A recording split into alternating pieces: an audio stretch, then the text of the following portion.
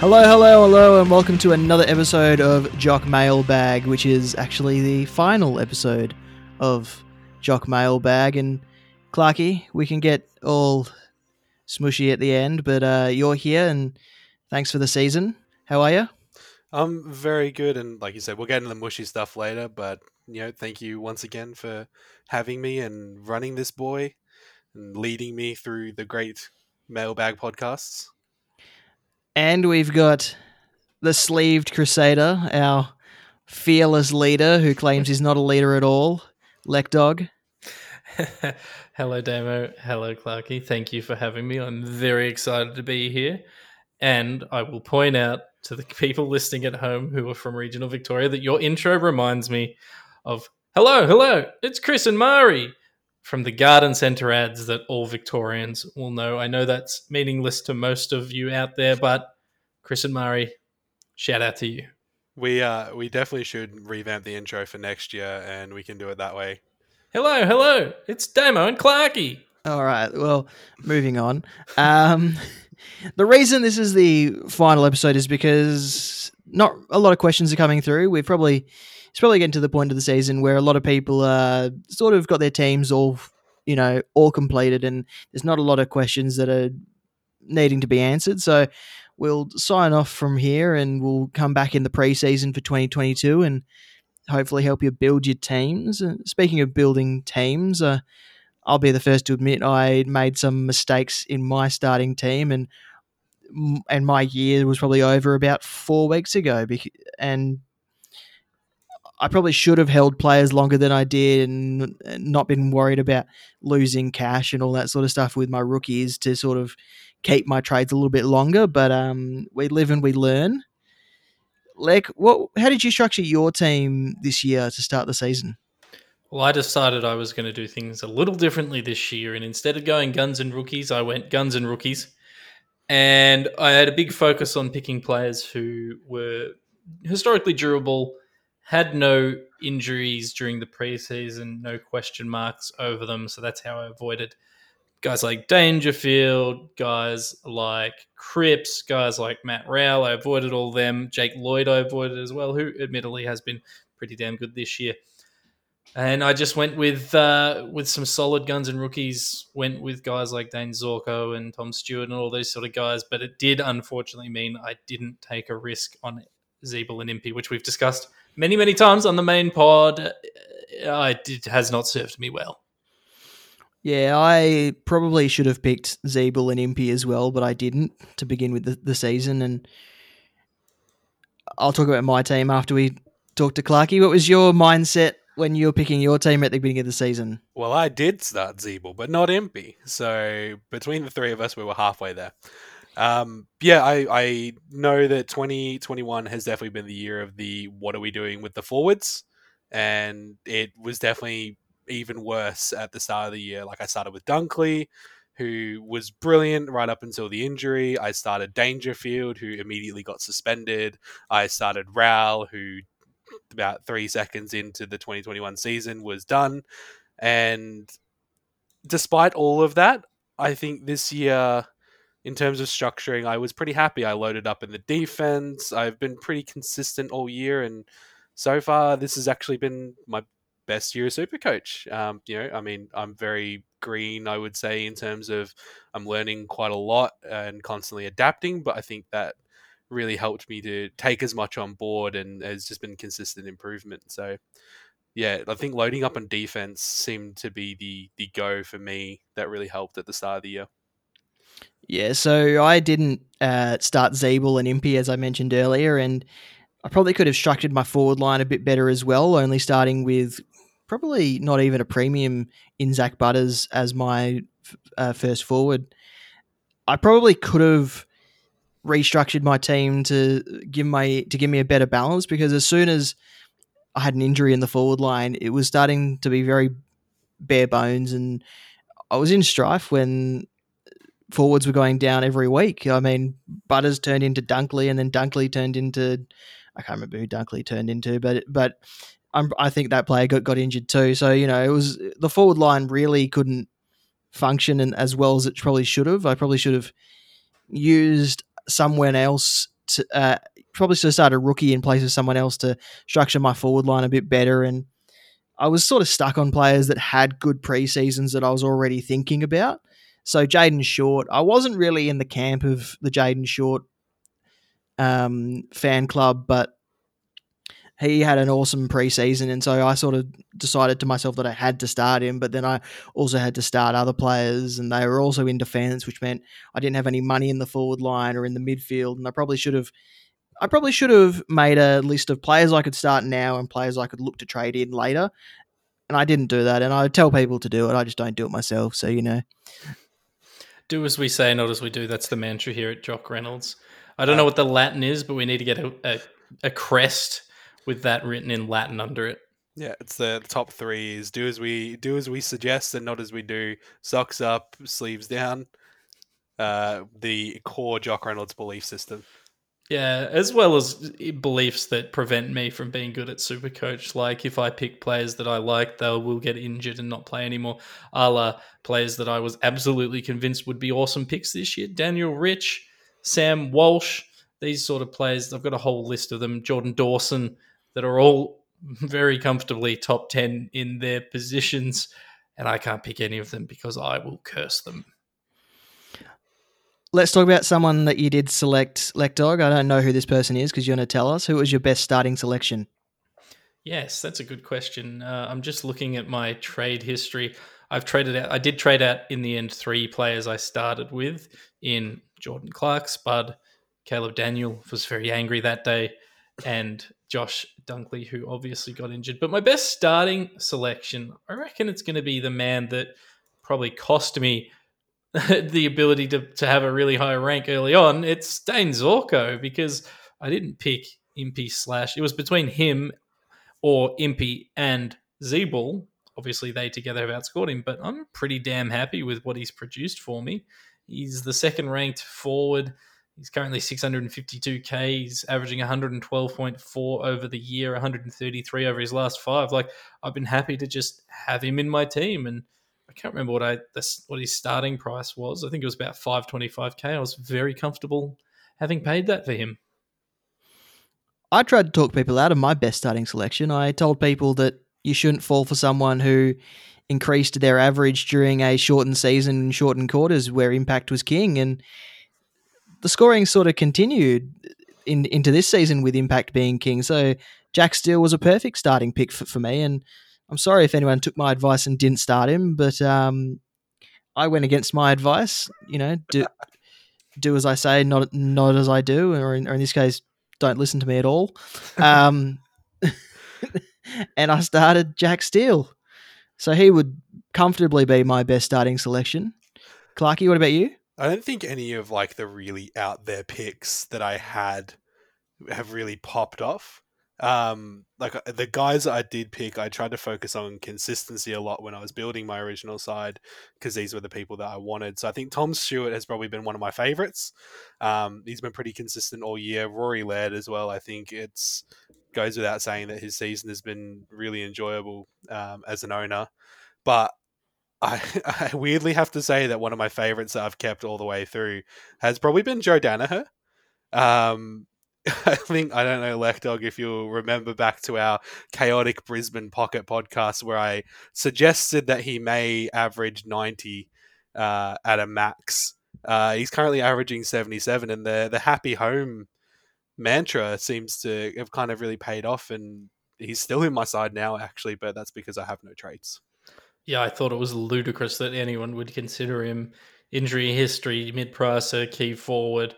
Admittedly, I don't think any of us saw this key forward renaissance begin. But yes, no, he's been solid. Like he's made 160 grand for the year, which is all right. But most importantly, the scoring's been there, and he's the 19th ranked forward. If you started him on your bench, you wouldn't be unhappy with him, or F6. Clarky, any trade you'd like back? Oh yeah, there's so many. Is there one that sticks out in your mind that you probably shouldn't have been as trigger happy with? I'm sure Lekdog can empathise with me. Caleb Daniel should never have come into my side, should never have left my side, and then should never have come back in again to only leave my side again.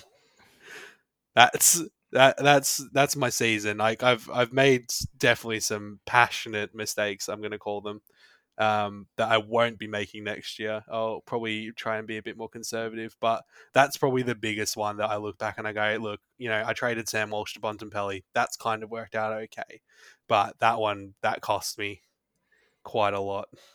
Yeah, I don't want to talk about Caleb Daniel, but my trade, the infamous tweet trade that I made it earlier in the year, my replacements for Dunkley and Campbell. So when Dunkley went down in round 7, I traded Jack Zeeble at 540k, which is it's okay for a premium. But I then tweeted out, what should I do with my second trade? And I said I'm leaning towards Adam Treloar, and you. I can't remember if you were supportive of me, but a lot of people weren't. I said, I'm not listening to them. I traded into Treloar. He lasted 4 games before getting injured. He lost 100 grand, and I don't think he turned up since when he entered my team. So that's definitely one I'd like back. I think that was the week I was a guest on the main pod. And I said to you, I didn't mind it because he'd been in good form. Oh, he had like a 4 or 5 round average of 118 or something. Yeah, so I didn't mind the trade in at the time, but he was definitely one of the points of difference that you rather than one of the common options that you could have gone for. And I know you do love your pods. Yes, that was pretty much the driving factor. But the fact was, he was still really expensive. I'm looking back now and like with 568 grand, I could get anyone in the goddamn game. Like, Oh, it's all right. It's okay. I got frustrated with Tim Taranto and traded him. Probably should have kept him in hindsight, even though his scoring hasn't been that great. I probably should have kept him. And I traded Matthew Flynn way too early. Yes. Yeah, I didn't listen to my buy planner. I wasn't going to trade him. I was going to hold him through the buys. I was going to use Fullerton to swing. I panicked. I went early on Reeves. I didn't listen to myself, and I missed out on a lot of points and a lot of cash. It's my favorite part, I think, about Supercoach. It's just like the passion that your brain gets where you just go, I need to do this. Regardless of all other advice, I need to do this. All planning and all advice. Yeah, and then, I mean, like on the flip side of my Caleb Daniel thing, for some reason I kept Josh Kelly through his early 8 rounds of being misplayed week after week, convincing myself, no, this is the week Leon Cameron gets hit with a mallet and has the common sense come back. Which has paid off now. So it's swings and roundabouts. So how are we going to manage our teams for the rest of the season? Do you guys have any trades left? Damo, I can't believe you would bring this up in front of everybody. I do not have any trades left. I also do not have any trades left. Lek, do you have any trades? What? You guys are nuts. I'm panicked and I've got 4 trades left. I've got enough for 0.8 per game. I would like to defend myself here. I actually left myself with a team that only needed 1 upgrade.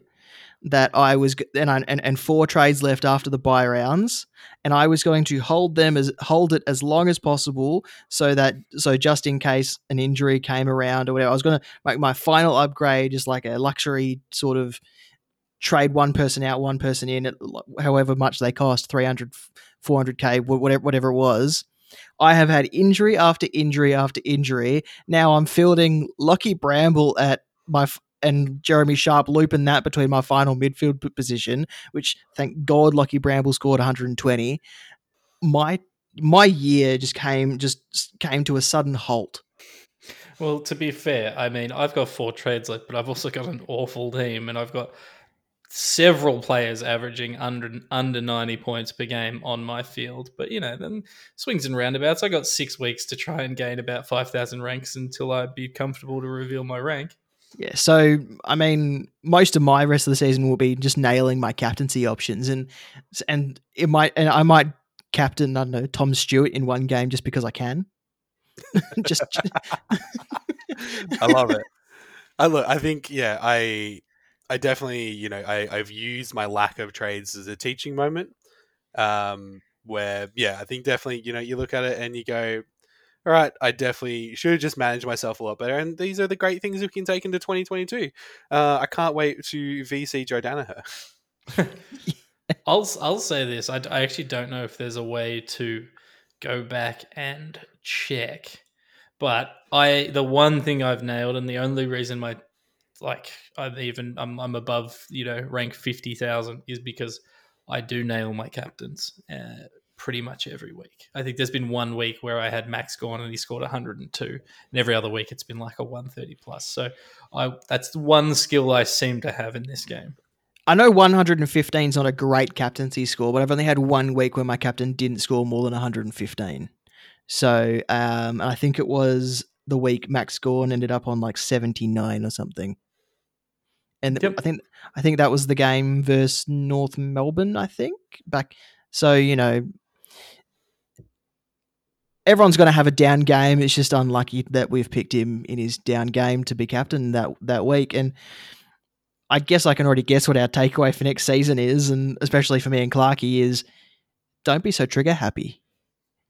I'm going to hold players probably a week longer than I should, just to keep a trade if I have to, and if everyone in my team has got that green little tick because they're playing, there might not be a trade. I might just hold. It's easy to lie to yourself now. It's very easy to lie to yourself now. Damn it. I know. I was very conservative at the start of the year. I didn't lose rank until I started trading. I might pick a team and not trade at all. I think my other takeaway for next season is I need to not get so hung up on players that I like in the preseason. Not get to the point where my team looks uncomfortable without the minute. That's why I started 5 deep in defense. That's why I only started one premium in the forward line. I need to work out who's probably priced above what they're going to average. Who am I going to be able to trade in later on? I need to keep a structure at the beginning of the season, and I also need to not be so trigger happy if someone's not performing the way that I want them to. I need to be prepared to lose a bit of cash, even if it means sitting through a premium scoring 80s and 90s for a couple of weeks. Yeah, I think even if you do that and say you're playing for rank and you're still struggling, you're not in the, say your aim's top 10,000 and you're not getting there, you're still going to have more fun by the end of the year by still having trades left. You're going to be more engaged in the game and still participating, for this final 6 rounds if you have trades and you're left over and you're able to do that. And I think being conservative early is a way to keep yourself in the game long term, even if it's not, in terms of winning the cash. It's in terms of just enjoyment, because it's a fun thing to do, this little dumb hobby of ours. We haven't really let Clarkey talk. What's your takeaway for next season? I think just not rushing myself. So in the same vein of not being trigger happy, I think part of it is that, as I was saying, this season has actually been my most successful because I've not been playing Supercoach that long, and my first years have been terrible, despite the great advice from the Jock Reynolds podcast. Feel free to listen. And this year, I think I got so excited that, I was like top 5K, which is higher than I've ever been. And at some points I was like top 3K, and I was just like, okay, cool. I have to keep on improving. Whereas knowing and teaching yourself when is right to jump on and off people is much more valuable in the long run, where it's like, oh, well, I missed this guy's 140, that's going to cost me. And then going, well, hang on, I've just traded out a guy now who is come back and scored a 120 next week. So I'm not actually losing that much by wouldn't have lost that much by holding on to him. So backing those initial selections is probably something I could have done better. And avoiding injury by some miracle definitely helps. So backing your research, I think, at the start of the season, and not trying to rush yourself to get to, the end game. Like we're saying, you get more enjoyment by playing the long game. And if you can just maintain consistency through that, there's so many people out there willing to help, and the great community that we have. Yeah, I think being, that just consistently scoring those 2100, 2200 rounds throughout the entire year, you're going to be pretty well placed for rank. You're probably not going to win the 50K, but it's like these guys in Supercoach every year, like Tom Hawkins and stuff, who they're not sexy picks, but and they have games where they score 20, but by the end of the season, you look at the total points rankings and these guys are in the top 10, and if you just picked them, then you'd be in a good place. So I think sometimes boring is good, and sometimes being measured is good and can pay dividends in the end. Whereas jumping on trends that aren't necessarily good trends, like picking Jordan Clark, like trading in Jack Bowes, these sort of things, which I did on a whim without having actually prepared or planned for, I think they sting. So It's probably a bit more technical as well, but I think probably like the one thing that maybe like I know myself, I think I neglected when doing my preseason research specifically was understanding how roles impact scoring. Which is why this year I kind of took a bit more of an effort, which is why I picked guys like Joe Danaher. And I know that he's not Jack Zeeble, who is probably the best example of is probably outperforming what you would have expected. He had a great role as a forward option to score big points. But I think Joe Danaher, it's like he's taking ruck minutes, so he gets points for small hitouts. He's probably good for 1 or 2 goals. He's getting the ball. He's kind of working around it a bit more. So does that make him better value? And yeah, as I said, it's a bit more technical and probably a bit more research required into it. But understanding how roles can impact scoring definitely helps you feel more confident in your picks. And it's a cash. Sorry, I know you need to move on, but it's a kind of how you invest your money situation, particularly at the start of the year. You pick Joe Danaher knowing that he's probably going to score 80s, 75s, whatever. If you've got him on field, forget the investment, the money investment. If you've got him on field instead of a rookie who is scoring 50, after 10 rounds, you're going to be 300 points up or whatever it is. So I think that's a really smart pick, and it's not something I thought about. I thought the Guns would outscore the difference between the rookies and those cheaper dudes, but I think they at the end of the day, they probably don't. We'll move on because we've talked about that for far too long. Well, not far too long. just for longer than I anticipated. Who's our first picked for 2022? Sean Darcy. Yeah, I mentioned this on the last podcast. Sean Darcy is going to be my first picked, and my second picked is going to be Andrew Brayshaw. Hashtag Brayshaw breakout more.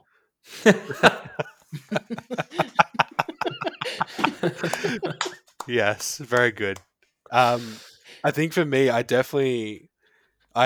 have really, really, really missed out by not picking. Like I picked Dunkley, and I feel like we missed out a good part of the season. So I think he'll probably be really close to my top if he can get some good form for final. He's got a whole preseason, but I think not picking Bontempelli at the start of the year has kind of hurt me in the long run. So I think maybe trusting him to be a good, consistent scorer for a year is kind of something I shouldn't ignore. I was thinking about this the other day. My starting team next year could possibly have 4 or 5 Western Bulldogs players in it. Okay. Who? So Jack McRae, Marcus Bontempelli, Josh Dunkley, Tim English, and forward line. Yeah.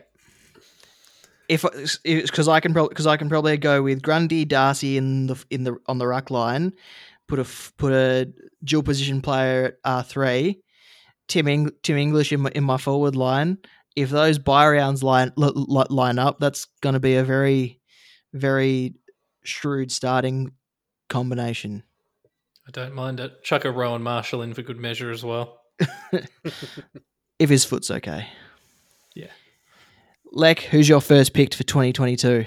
Yeah, it's probably Marcus Bontempelli. Champion Data love him. If there's anyone that jumps out in these last 6 weeks that Champion Data seem to be loving, I'll be looking at them. Obviously, the correct answer is Sam Walsh, but I, for legal reasons, can't select him. So it'll be Marcus Bontempelli, Sean Darcy we like, Darcy Parish we like. Would like to see how that midfield lines up when Dylan Shield and what's his name? McGrath are back in. McGrath are back into that side. But yes, Bontempelli probably has to be it. Who's someone you're not going to pick for your 2022 side, despite the popularity that they might have? I need to see Darcy Parish break a tag.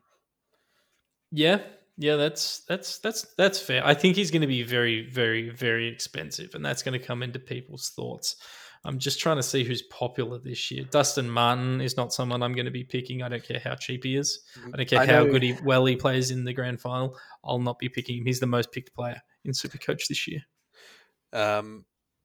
I am probably not the only person to think this, and it breaks my tiny red and blue heart. But I don't think I'm going to start Max Gawn next year. With the rise of Luke Jackson, and I don't think the reliance is as great on him as it was. So I'm with you there, Clarky. I don't know if I'm going to start Max Gawn, but obviously we've got to see how the ruck line looks next season. Yeah, and I think it's a shame as well, because I don't think Max Gawn is playing particularly poorly. I just think the role that he has is not the 140 a week. Sorry, like I cut you off there. Well, I was just going to say that next season, if the trend lines continue the way they are this season, Sean Darcy will be more expensive than Max Gawn, and Nick Naitanui might be more expensive than Max Gawn. It's going to be very hard to look at Max Gawn as one of the cheaper ruckmen and not want to select him. But if Sean, I don't know what Sean Darcy's price is going to be next year. If he continues at the current rate, he's going to average like 140 by the end of the year, which he's averaging over his last 5. His price is going to be like over 700 grand, and I'm not spending that on a player again. If he finishes the season averaging 120, he's going to be about 660k to start the season next year. Yeah. Wow, that's if they go by the same magic number that they did this year.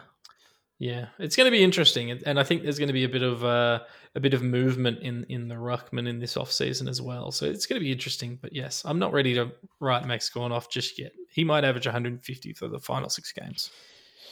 I think Rory Laird is probably somebody as well in that conversation with the removal of his defensive option, just because it puts him in contest with a lot of really top tier mids. So he might end up being a bit more of a pod. That's why I want to pick him. Yeah. And he doesn't score horribly though, so people might not pick him because he's no longer a defender, but there'll be people that do because he is averaging 114 at the moment. People are going to pick him just because they can, just because no one else is. He's not scoring horribly. It's just the fact that he's not your McRae's, he's not your Merritts, he's not your Bontempellis, he's not your Steele, he's not your. People are going to pick Lachie Neale over Rory Laird because Lachie Neale is going to be at a cheaper price. Yeah, Laird is the 11th ranked midfielder this year. I'm sure Dane Zorko, I don't know if he retains mid forward, but we'll see. Josh Dunkley forward mid. That's by average. Let me go by total points so I don't make a complete fool of myself. Roy Laird is the 10th averaging the 10th ranked midfielder this year. That's pretty damn good. I'll be looking at him as a pod. He's going to be expensive. It's going to be like a 600k spend, so that's justification. But but I did this all year. I zagged when everyone zigged, and that's why I'm bad. So I think if looking at it now based on current averages, it might even work out that I'll move Rory Laird as a mid starter, and Jack Ziebell will be a defensive starter for me. Yeah, it's a good call. All right, well, we've reached the end of the podcast. We've reached the end of the first season of Mailbag. Clarky, you have been awesome to have every single week. Your advice has been on point, even if we haven't agreed on everything. So I just want to thank you for the entire season so far, and we'll pick things back up in the preseason. I think it goes unsaid quite a lot with just how much you have put into this. I know this is the mushy part, so everybody please listen up. If you were unaware just how much work Damo puts into this every week, it's beyond belief, because he's just on it. He knows what he's doing, and I genuinely could not have been more happy to be a part of this. And yeah, love you boys. Thank you for giving me this opportunity. It's been awesome. I also want to apologise to the Phantom for messaging him about 80 times before we actually got him onto the podcast. And I also want to apologise to all the people that I did reach out to that I didn't actually end up finding a slot for, because I thought we were going to have a bit more time at the back end of the season, but I've had to reach back out to them and said that they're on our short list for next season now. So people people were keen, but we just couldn't make it happen. Yeah, to all of our guests, actually, to anyone who did make it on for the first season, thank you. We love and appreciate you, and the guys at Supercoach Edge. We had Damo on, and we had Ben from Inside Supercoach Insiders. from They're all named Insider, yep. Supercoach. Somebody needs to take the Supercoach as the first part. Inside Supercoach. Ben, we had Al Payton, we had we had the Phantom. And we had the beautiful boys, and it's only fitting that we have our fearless sleeved leader on this final episode. Fearless sleeved leader. Fellas, you've done a fantastic job. I said the other day that I was to you, Damo. I'm very proud of you both. You've come on like a bloody breakout player. It's been a pleasure to watch and listen. You do a wonderful job, and you guys help keep me sane. So well done to you. I'm glad that the podcast got up, and I'm looking very much forward to season 2 of the Mailbag, which will be launching in the pre-season. I will be around, but I'm now off to have a little bit of a break before we start the Supercoach BBL content later on in the year. So I'll see you when I see you, community. Goodbye for now, but not forever. Peace out.